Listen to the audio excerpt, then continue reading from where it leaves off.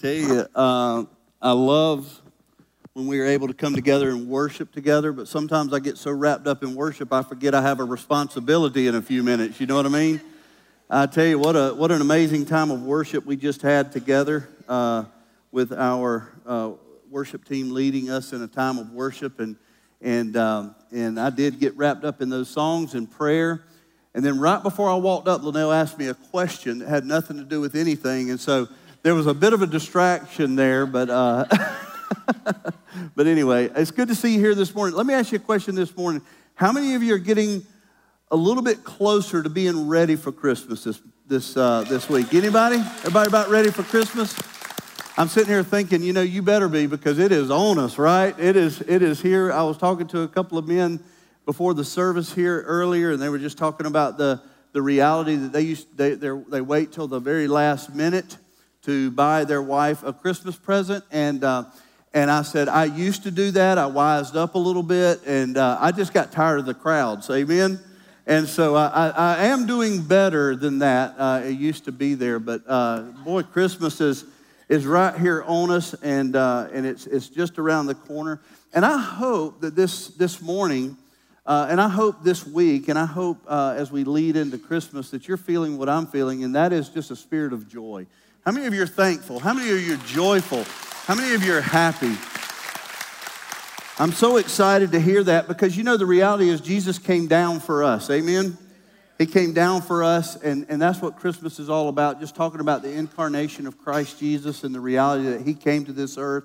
He was born as a baby in a manger, and so that's what the Christmas story is all about. And that's a lot to be thankful for. That's a lot for us to be joyful about. And so I hope that you are joyful.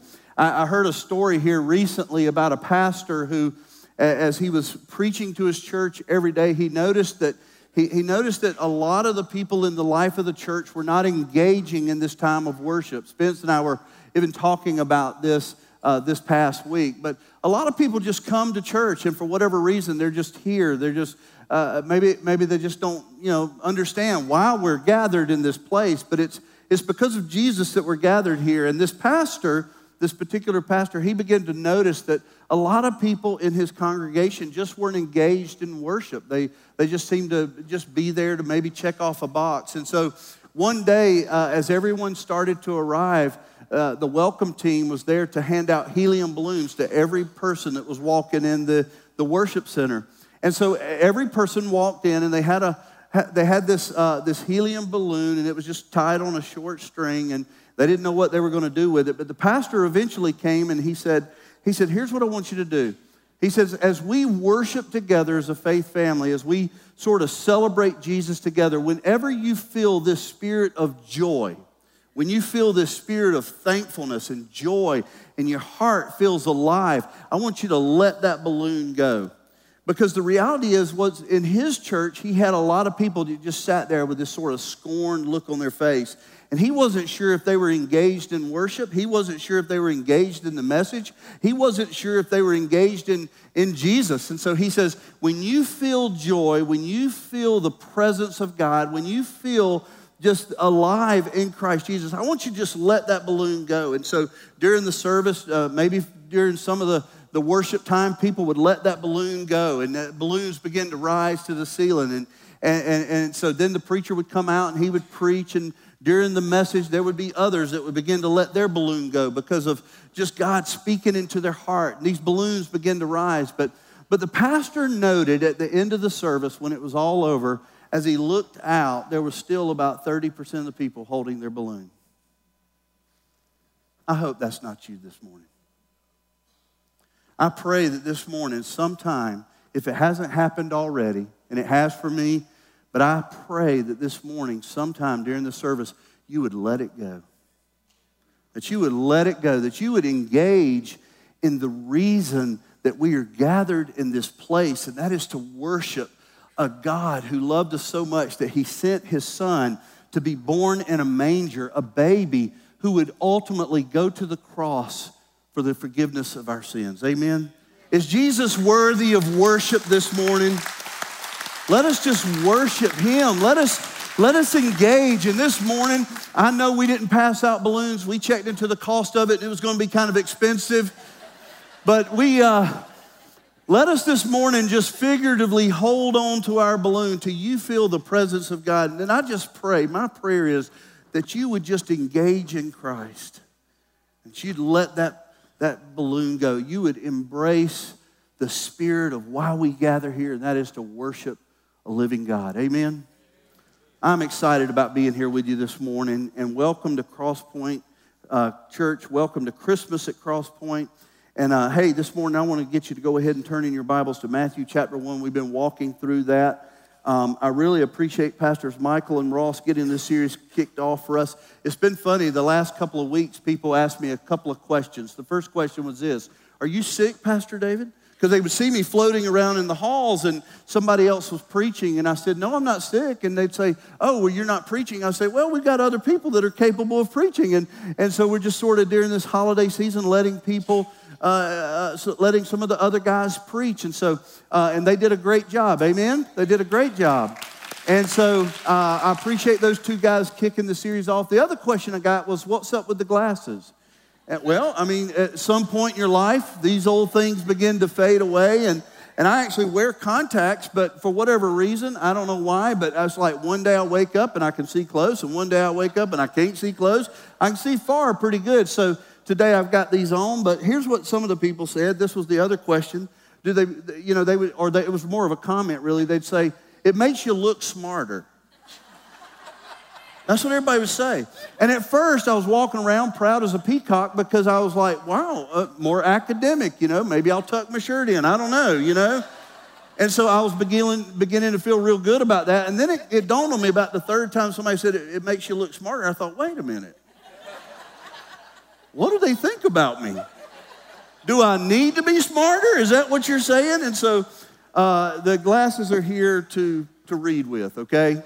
That's what they're here for. So anyway, let me tell you what we're going to be doing. We're going to dive into the Word here in just a moment, but next week is our Christmas celebration, our music, our time where our worship team comes and just leads us in a time of just celebration through music, and I can't wait for that. How many of you are excited about that? We do that every year. It's a wonderful time. It's the only Sunday of the year where I don't preach, and I know you're thankful for that, right?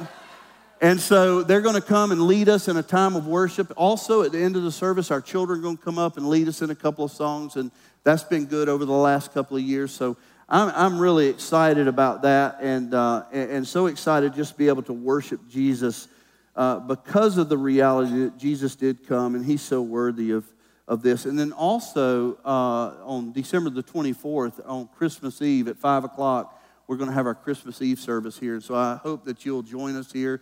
It'll be a time of us coming together. It'll be a time of a little bit of worship and then celebrating Jesus through the Lord's Supper. And so I pray and hope that you'll be here for that. That'll be a good time for us here this morning. But this morning we're talking about the arrival of our King. We're obviously speaking about King Jesus, and we're looking at Matthew chapter 1, verses 24 and 25. And so Matthew starts off, and you know this because over the last couple of weeks we've been walking through this, but Matthew starts off with the genealogy of Christ, or the genealogy of Jesus. And so the first week of this series that we're going through, we talked about the ancestry of Jesus Christ. And so we looked at his lineage and why that is important to us. And then last week, Pastor Ross shared with us the announcement of our King, or the announcement of Christ. And so we took a look at that as well. Today, we're looking at the arrival of our King, the King Jesus that we worship and we are thankful for. And we're looking at Matthew chapter 1, verses 24 through 25. And so this morning, I want to invite you to stand with me as we read through God's Word. A short passage today. In fact, the text, the message is coming from just a few short words in these two verses. But let's read this together, and then we'll pray. Matthew 1, verses 24 and 25, it says this. When Joseph woke from sleep, he did as the angel of the Lord had commanded him. He took his wife, but knew her not until she had given birth to a son, and he called his name Jesus. Let's pray. Dear Lord God, we are so very thankful for our Savior, Jesus Christ. God, the very fact that we've gathered in this room together to worship you in spirit and truth, the very fact that we have gathered here in this room as a faith family, as the bride of Christ, as the body of Christ, is because we acknowledge Jesus as our Lord and our Savior. And Father, we are gathered here today to worship you, to bring glory to your name, to exalt high the name of Jesus, because Jesus changes everything for us. Father, we are so thankful that in your sovereignty, in your plan, in your wisdom, God, that you saw fit to send your son Jesus, that one day he would have been born in a manger, the most humble of all means. And God, through his birth would come the announcement that the King of the universe has arrived. And so, Father, we're thankful today that we can gather in this place and worship you in spirit and truth. We worship in song, we worship in prayer, and now, God, we have an opportunity to worship you through the reading and the preaching of your word. And I pray, Father, that as we read through and think through these texts that we're going to be looking at today, God, that you would stir our hearts and you would help us to know the significance of why there was one day a baby born in a manger whom we call Jesus. I pray, Father, that you would stir in our hearts, that we would engage in joyful worship of you. We love you, Lord, and we praise you in Jesus' name.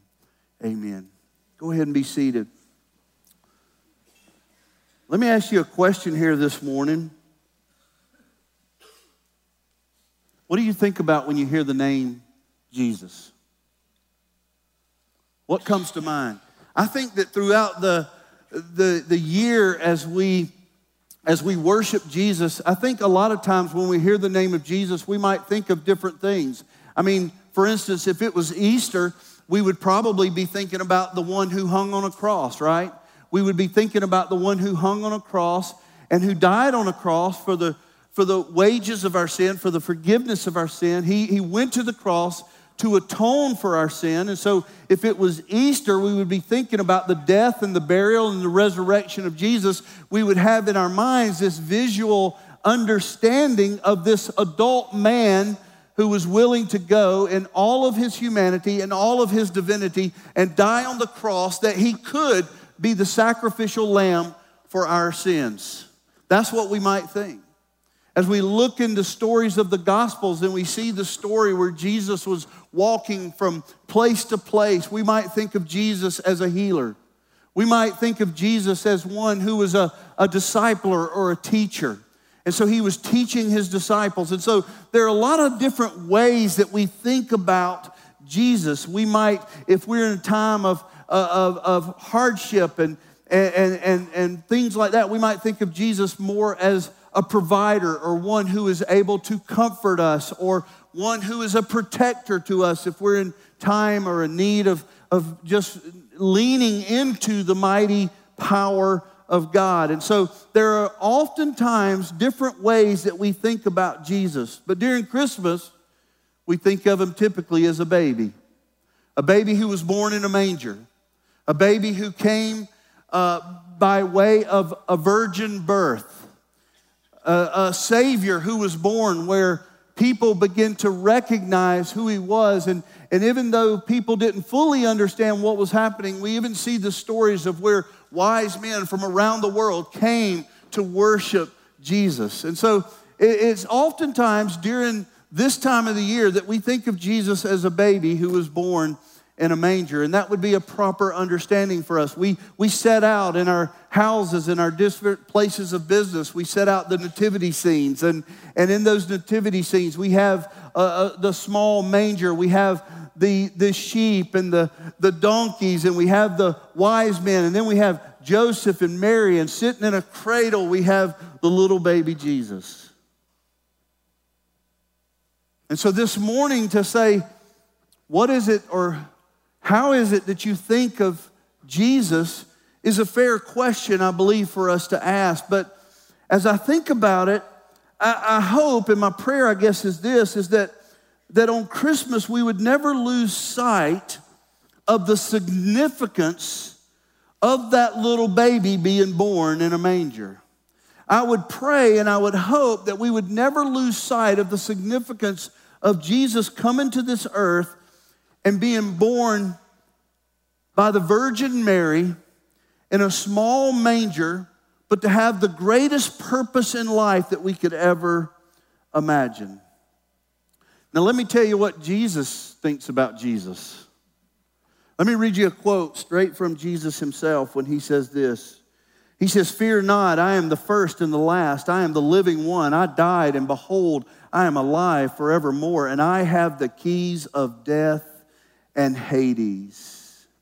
That doesn't sound very babyish, does it? Sounds like the King of Glory, amen? Sounds like the King of Glory to me.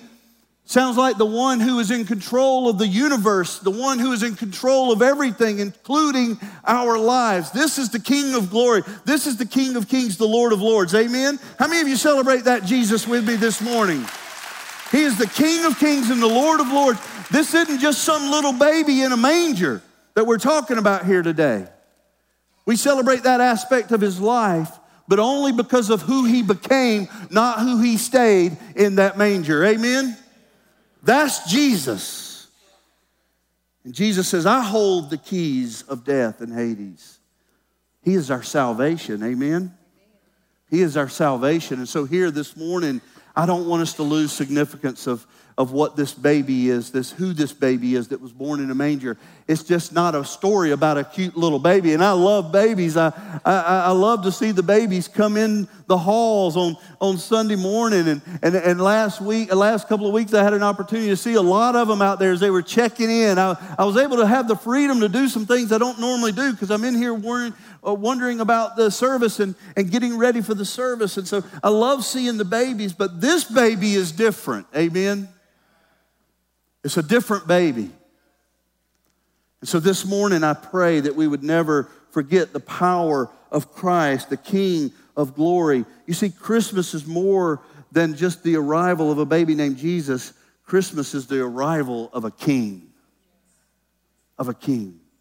And so in Matthew, we read a story here, a few verses, where Joseph had a dream and it was revealed to him that he should name the baby Jesus. And there's so much that can be learned when we study the name of Jesus. I love the fact that we were singing just a few moments ago about the name of Jesus and the power that's in the name of Jesus. And we were singing that, we were celebrating that, we were thinking about that. And that's wonderful for us to do.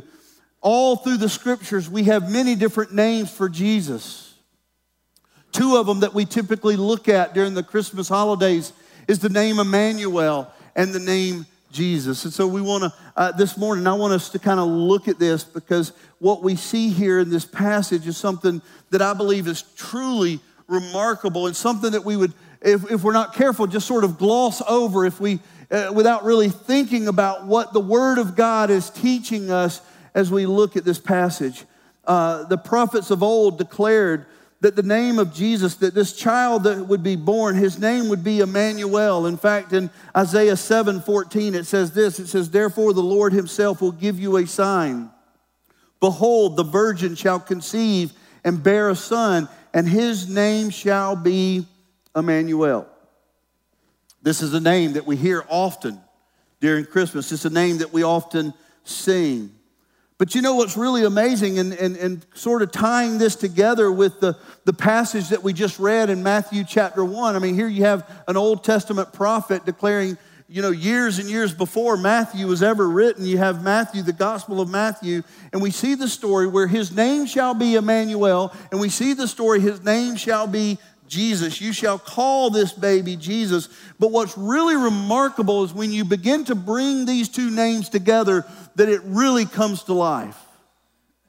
And I'll tell you, that's for us to understand what the Christmas season is all about. We have to merge these two names together. Many other names that we have for Jesus could be brought together as well. We just don't have time, do we? Because I'm certain that there is a time or a point in this message that you're going to be wanting that keyboardist to come out and start playing. So we're going to try to press through with just looking at these two names. And I want us to look at Emmanuel, and I want us to look at the name of Jesus because I think there's so much significance in these two.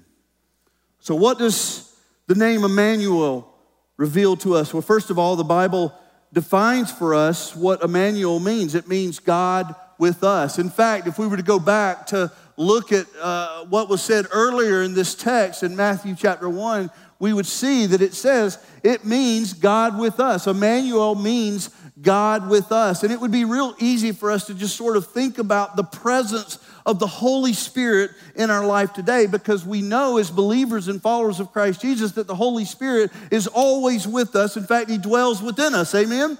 And that is something we're thankful for. That is something that we're blessed by, just having the presence of God with us all the time. But this is the name that was given to Jesus. And so it's talking more about the physical realm of who Christ was when He was brought to this earth and born as a baby. And so here we want to look at this name Emmanuel and try to understand. You see, God with us did not mean so much the Spirit, it was the physical presence of God. That is God in the flesh. God in the flesh. And so the Bible speaks a lot about this. The Bible declares to us that God emptied Himself and He came down to this earth to walk among man, and He did it in the presence of man through Jesus the Son. And so here we see this beginning to unfold. We begin to understand a little bit. We begin to get a glimpse if we begin to study it because we see passages like what we see in John chapter 1, verse 14, where it says, "And the Word became flesh and dwelt among us." Listen to that now. I want you to understand this. The Word, speaking of Jesus, the Word became what? Became flesh. No longer just spirit, right? No longer just God in heaven, three persons in one, but the Son coming to earth, the Word becoming flesh. You see that? And so the gospel declaring the Word became flesh and what? Dwelt among us. In other words, He walked on this earth, Jesus walking on this earth, and we have seen His glory, John would declare, glory as of the only Son from the Father, full of grace and truth. And so Jesus was not just a baby, but He was God incarnate. In fact, we sang about that a while ago. I tell you, every time we come to a place of worship and it just lines up with everything that I'm going to say, it's just really remarkable to me. And I love the fact that Spence spends a lot of time just selecting the right songs by looking at the text himself. And oftentimes we don't even talk about it. We didn't for this message either. But all of that we're singing about the incarnation of Christ. I think Hannah was actually singing that, the incarnation of Christ, meaning that God came to this earth and He wrapped Himself in flesh. And the Word dwelt among us. What a powerful, powerful truth that we're learning about. This is not just a baby Jesus, this is God in the flesh. Now, some would say that Jesus came to be able to better relate to our own suffering and our own sorrow, that He would have a better understanding of what we go through in this thing called life, okay? And maybe that's true. I don't think that's the main purpose behind why Christ came, but certainly He could relate. I think He could do it without coming to earth, but He, obviously walking among us, He might get a different perspective than He would in heaven, I don't know. But some would say also that Jesus came to better relate what we go through in life. And then some would even say that Jesus came that He would set the example of holiness for us to live by as we live out our life in Christ. But though all of that may be somewhat true, there's a greater purpose in the incarnation of Christ Jesus. There's a greater purpose in the reason that God became flesh. And it's this: without the incarnation, there would be no body to die. And the cross would be meaningless. The cross would be meaningless. You see, what we need as people who are living their life as hopeless sinners is a Savior. And we know that the Scriptures declare to us that the wages of our sin is death, and that is eternal separation from God, that we have no hope of ever standing in the presence of a holy God without the atonement of our sin. And Jesus Christ came to pay the price, to be the atonement, an atonement that could only be paid with blood. And Jesus came to this earth. He died on a cross. His blood was spilled for the atonement of our sin. And you cannot have that without a body. So Jesus comes and walks on this earth that he would one day be able to go to the cross. Emmanuel, God with us. Isaiah said it's going to happen. Matthew said it did. Amen? Now, what about the name of Jesus? Out of all the names of God that God could have chosen to give to Joseph to name Jesus, he gives him this name, Jesus. And for good reason, I believe. He gave Joseph the name Jesus, and he reveals to us that in just this name, as we explore this name, we'll begin to see this. But as he gives us Jesus this name, Jesus, he reveals to us this desire that he has for sinners to be saved. I mean, the very name of Jesus in its simplest form means salvation. And so what we begin to see in naming this baby Jesus is God's desire for sinners to be saved. And so we begin to see this unfold. Now take that with and sort of merge it with this idea of Emmanuel, God with us, God cares for us, God walks with us. He wraps himself in flesh that he could go to the cross. The body would be there to shed the blood, which could atone for our sin. But we see even deeper than that there was this great desire that God would have for sinners to be saved. How many of you are thankful for that truth this morning? Amen?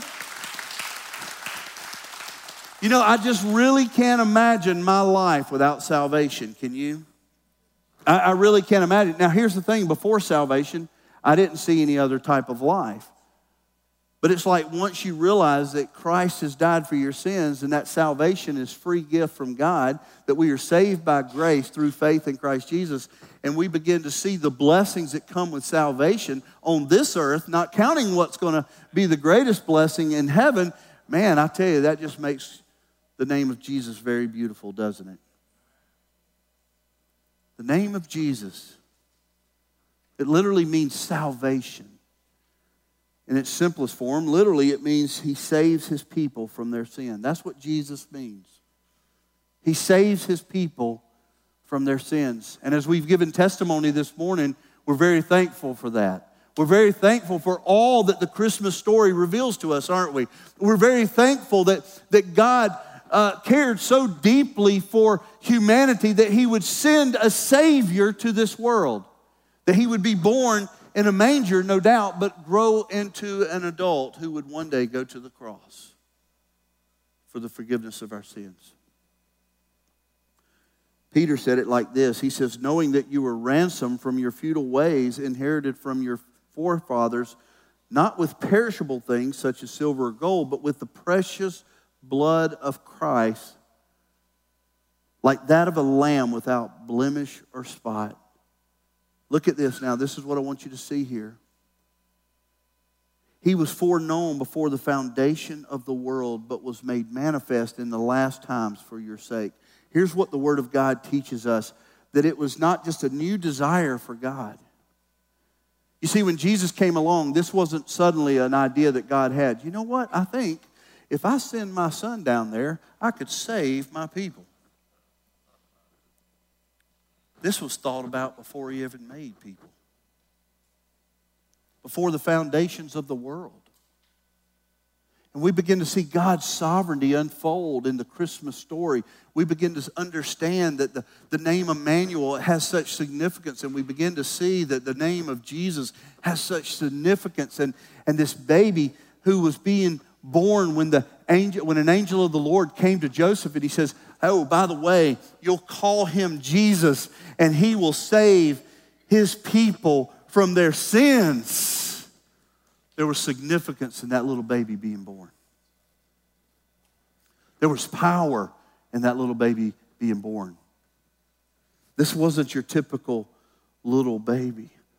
God's plan was conceived in eternity as it is given to us in 1 Peter 1:18. He says, for it was foreknown before the foundation of the world, and it was manifest in the last times. In other words, it was made known to us later, but it was foreknown before the foundation of the world. So God's plan was conceived in eternity, but only to be delivered to us in the fullness of time. In the Gospel of Luke, we read a story of how Jesus begins his ministry. And right after this time of Jesus being tempted in the wilderness, it says that he goes back to Galilee.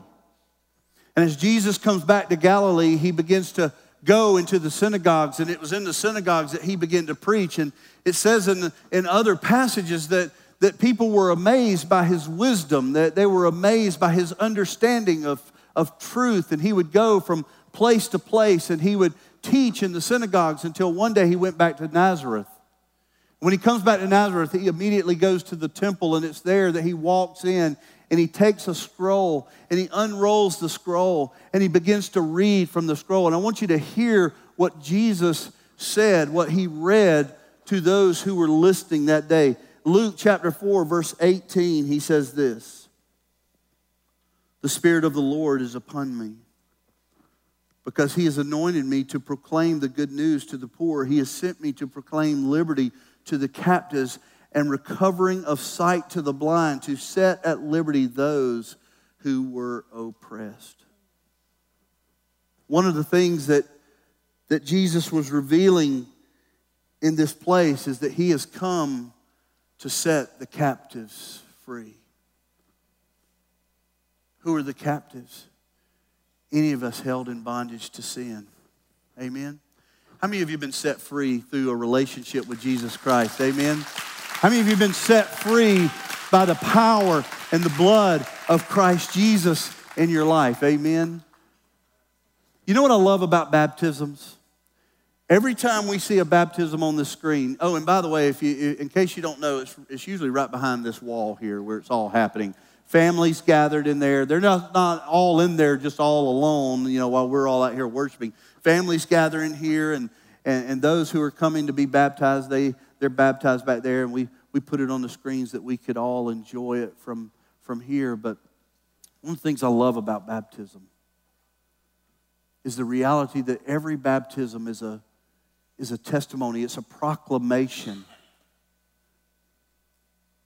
that the blood of Christ, through the blood of Christ and this amazing relationship with Jesus, they have been saved. You know what baptism does? What it says to the world, it says, I have been set free. I am no longer a captive to my sin. I am no longer a captive to my weakness. I am no longer a captive to anything that may hold me captive, because there is the arrival of my King in my life, and his name is Jesus. Amen? That's what a baptism does for you. It proclaims to the world that you have been saved by the grace of God through faith in Christ Jesus. It is a person whose life has been eternally transformed through redemption, who stands before their church to publicly confess that their life has been changed forever by Jesus. I love that. And all through the Scripture, we have those who give testimony after testimony after testimony of how Jesus has changed their life. In the church today, we have those who give their testimony time after time after time. We have those who come and give their testimony. The testimonies that we show on the screens, the testimony through baptism, the testimonies that happen in the hallways, the testimonies that happen in our small groups, the testimonies that happen in our ministries. Children across the hall giving their life to Jesus today. Amen? My friends, Jesus was more than just a little baby born in a manger. As important as that is, It was the arrival of our King, the Lord Jesus Christ.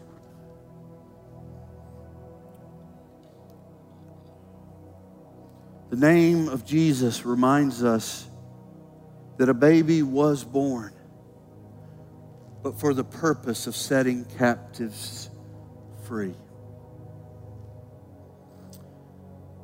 I hope that this morning, by now, you have let your helium balloon go. I hope that this morning you have already experienced the presence of God in your life.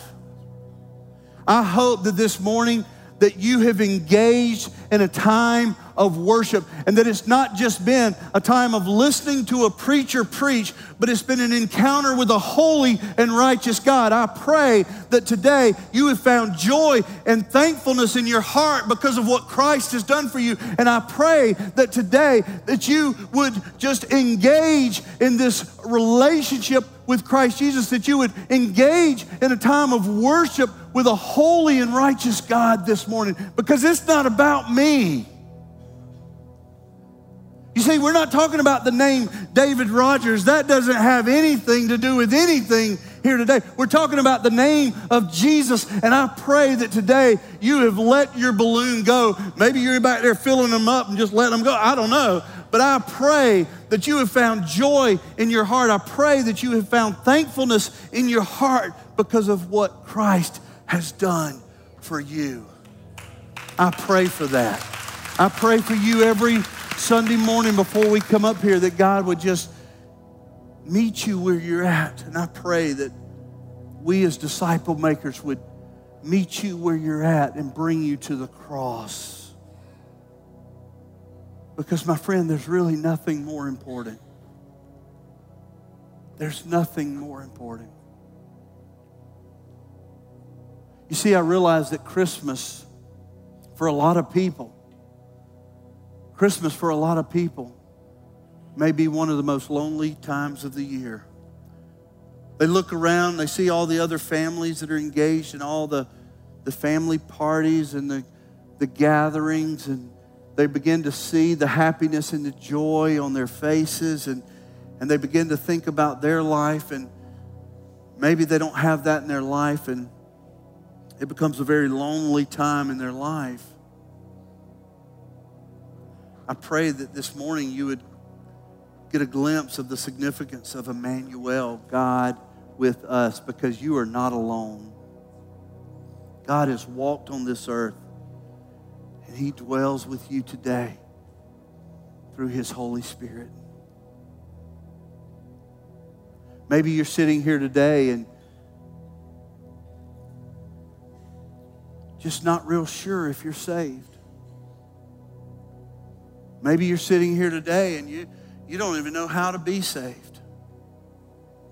Maybe you're sitting here today, you don't know much about salvation, but one thing that you have been able to take away from this message is that Jesus means He came to save His people. And if you want to know how to be saved, just turn to Jesus. Just let it go.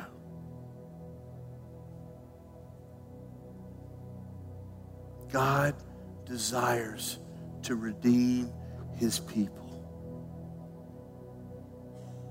In just a moment, we're going to pray, and our pastors will be down front. If you want to talk to somebody, they're here to talk to you. If you want them to pray for you, this altar is open if you want to come and pray. But I pray this morning that we would all just let go whatever it is that we're hanging on to.